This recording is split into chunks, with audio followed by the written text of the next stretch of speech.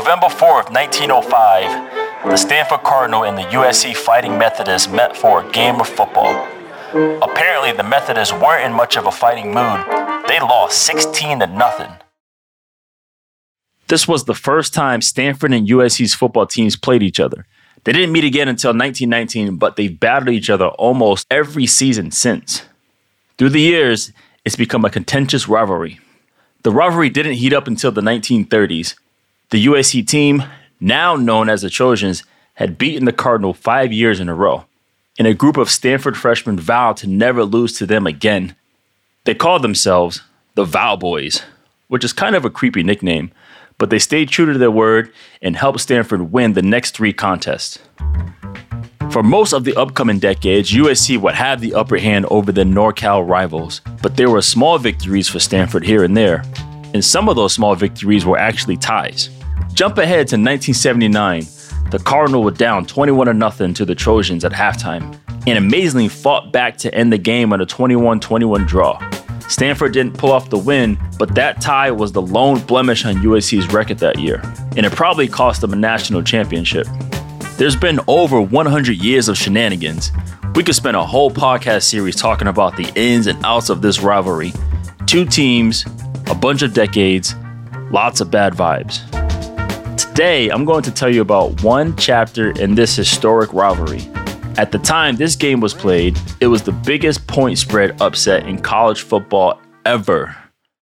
I'm Will Blackman, and this is Upsets and Underdogs presented by WynnBET. This is the show where we dive into the world of sports betting and discuss the best lines, the top props, and of course, the most intriguing underdogs. Today, we're continuing our series of stories about the greatest upsets in sports history. This episode, we're bringing you an underdog tale from the realm of college football, the 2007 matchup between Stanford and USC. But first, I want to remind you that the NFL season is here. Kick it off right with WynnBET. On the WynnBET mobile app, you get access to unique markets like NFL yardage leaders and exact season wins. Who will be the last team to win a game? What about the last team to be undefeated? I know I've got my guesses. You can find all those odds on WynnBET. And don't let me forget, it's the best place for NFL parlays too. That's WYNNBET to set the odds in your favor. Download now and start winning with WynnBET. Offer subject to change. Terms and conditions at wynnbet.com. Must be 21 or older and present in the state where the WynnBET app is available. If you or someone you know has a gambling problem, call 1-800-522-4700. Let's start in 2001. That's when Pete Carroll took over the head coaching job at USC. Very quickly, he transformed a disappointing team into arguably the most dominant college football program of the early 2000s. He did it through sheer force of will and with a smile. If your image of a football coach is of a tough guy with a permanent scowl on his face, then you haven't met Pete Carroll. Each person holds so much power within themselves that needs to be let out. And sometimes they just need a little nudge, a little direction, a little support, a little coaching, and you know, the greatest of things can happen. In one span starting in 2001, Carroll's teams won 67 out of 74 games and 2 national championships. It was year after year of consistent dominance. By the time the 2007 season rolled around, they were ranked number 1 in every preseason poll and the team to beat. The 2007 Trojans were loaded with future high draft picks, including linebackers Brian Cushing, Ray Maluga, and Keith Rivers, along with safety Taylor Mays and defensive tackle Cedric Ellis. In their first 4 games, they took down Idaho, Nebraska, Washington, and Washington State. Then it was time for Stanford to come to town. So let's hop on over to Palo Alto for a second. In 2007, Stanford brought in a new head coach to breathe new life into a team that had posted a 1-11 record the season before. That coach was Jim Harbaugh. Are you ready to play football to its highest level? And that means give up your body. Sacrifice your body. It flies around. It's like Freddie Montgomery go down on a kickoff. It's like John Chuli on a kickoff. All out, reckless, abandon. This is where we have to play this game. 2007 started off rough for the new coach. Before the season even started, he made a bit of a mess when he told the press that he had inside info that Pete Carroll was only coaching USC for 1 more year. Carroll shot back and basically told him to get his story straight. A beef was brewing. Stanford's troubles continued into the season. In their first 4 games, they went 1-3. A day after the 4th game, their starting quarterback, T.C. Ostrander, suffered a seizure. He was okay, but as a precaution, T.C. would have to sit out the upcoming game versus USC. And if that wasn't enough, their top receiver was going through a huge personal tragedy. Before the previous game, the father of wide receiver Mark Bradford died suddenly of a heart attack. Bradford was an LA native and used to go to USC games with his dad. Despite the pain, he wanted to play. So here's what Stanford was up against. They had to play one of the top teams in the nation at the Coliseum, where USC was on a 35-game winning streak.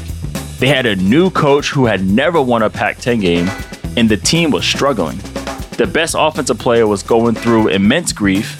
On top of that, they were starting a quarterback named Tavita Pritchard, who had only thrown 3 passes in official college play. And as the final cherry on top, Carroll was probably extra motivated to win by those preseason comments Harbaugh made. So, when you add it all up, this looks like a piece of cake for the Trojans.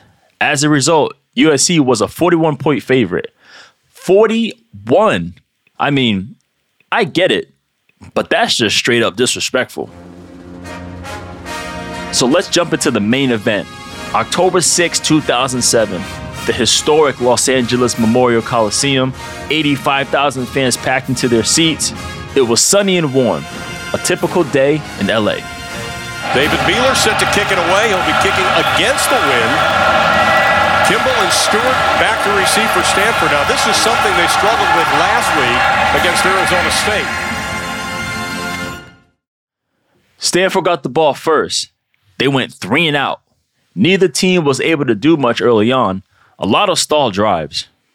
Halfway through the first quarter, the Trojans kicked the field goal, 3-0. Then midway through the second quarter, USC's John David Booty tossed a 34-yard pass to receiver Patrick Turner, who took the Trojans within striking distance of the end zone. Little play-action pass. Booty looking for Turner. Has him. Pass caught inside the 10. Shortly after, running back Chauncey Washington ran in a 1-yard touchdown. Ominously, the extra point was blocked. 9-0 USC. Before the end of the second quarter, USC made one more push to extend their lead. They impressively marched down the field to position themselves at the goal line with only 13 seconds left in the half. Perhaps foreshadowing trouble yet to come, Chauncey Washington was stuffed at the line on 4th and goal. Denied. 4th and goal from the 1. 13 seconds left in the half. Washington. Nothing doing. Stanford's going to stop him.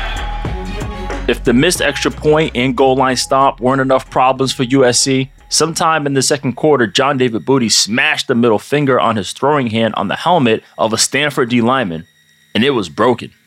Dark clouds loomed for USC, but the Trojans still went into halftime up 9-0. The first half of the game had been fairly quiet, but that was about to change.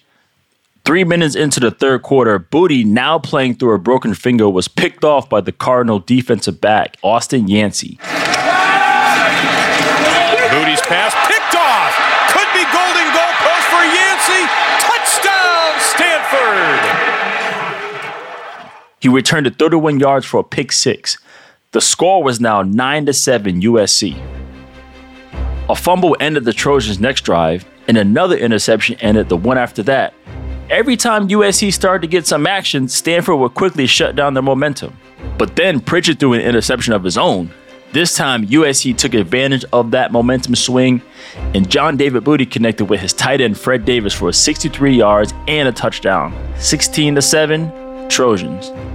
Finally, Stanford's offense woke up, and Pritchard strung together some strong throws, including a nearly 40-yard completion to receiver Mark Bradford to get inside the 5. The first play of the fourth quarter was a 1-yard touchdown carry by Stanford's Anthony Kimball. That cut USC's lead 16-14. On the ensuing drive, Booty launched a 47-yard bomb to freshman receiver Ronald Johnson for a touchdown. 23-14 USC. Stanford responded with a long drive that ate over 5 minutes of game time, but ended in them settling for a short field goal to make it 23-17 with a little over 5 minutes left. The Trojans were now on a mission to close out the game, but Stanford was bringing the heat. With just under 3 minutes to play, John David Booty, under pressure, tossed a third pick, this time to Wapana Osisai, who returned it to the Trojans' 45. Back off and rush 5. Here's the pressure on Booty. Pass.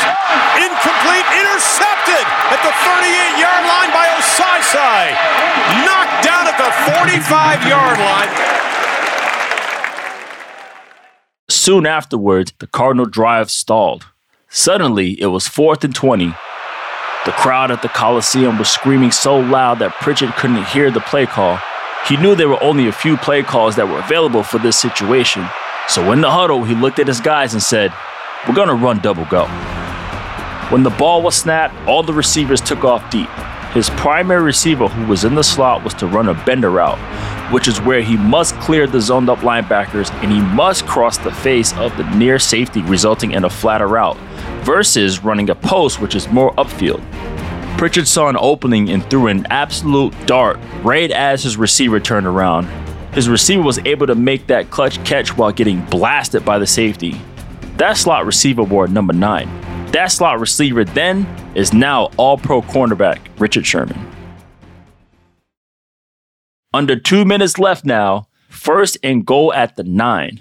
Pritchett took it himself and ran up to the 5. Then he threw 2 incompletions in a row.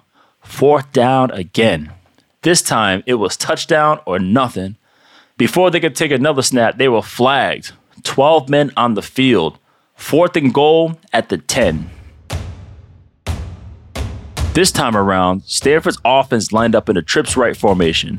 Mark Bradford was the single receiver away from the trip side, and instead of shotgun, Pritchett was under center. This is the exact same formation they lined up in on 2nd down. The only difference was that walk-on Ryan Whalen was the receiver on the single side. Bradford remembered that, and at the last minute, he told everyone he was going to switch with Whalen. This time, Bradford ran the same stutter fade Whalen ran on 2nd down, and Pritchett looked his way and just threw it up, trusting his receiver was going to make a play. Bradford adjusted to the ball, jumped up, stretched out, and grabbed the rock, and managed to toe tap all over USC's touchdown painted in Cardinal for the game-tying score. I know, how fitting, right? Stanford Cardinal, toe tapping in the touchdown painted in Cardinal. Anyway. Touchdown USC! With 49 seconds left, Stanford took the lead with the extra point. They would not relinquish it. The game ended 24-23 Stanford. Mark Bradford, an LA native who grew up going to USC games with his dad, made the biggest play of his life at the Coliseum, this time without his dad there. And Stanford had just completed one of the all-time greatest upsets in college football history. Here are coaches Carroll and Harbaugh after the game. This is unexpected for us. It happened in classic fashion for Stanford. I think they get all the credit in the world. They did a great job. So many times in life, you got people that tell you you can't. They tell you no. 100 times no, and 100 times you can. Well, we can. Today our players said yes.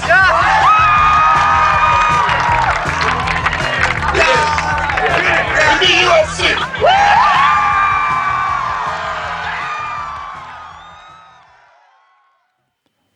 The 1979 tie we talked about had taken place almost exactly 28 years earlier in the same stadium. And just like in 1979, the blemish on USC's record probably cost them a national championship. This game ended a streak of USC's dominance against Stanford and kicked off an era of competitive games in the rivalry. And the beef between Carroll and Harbaugh was only beginning. Now Jim Harbaugh will come to the center of the field to meet Pete Carroll, who is not a happy camper, no question about it.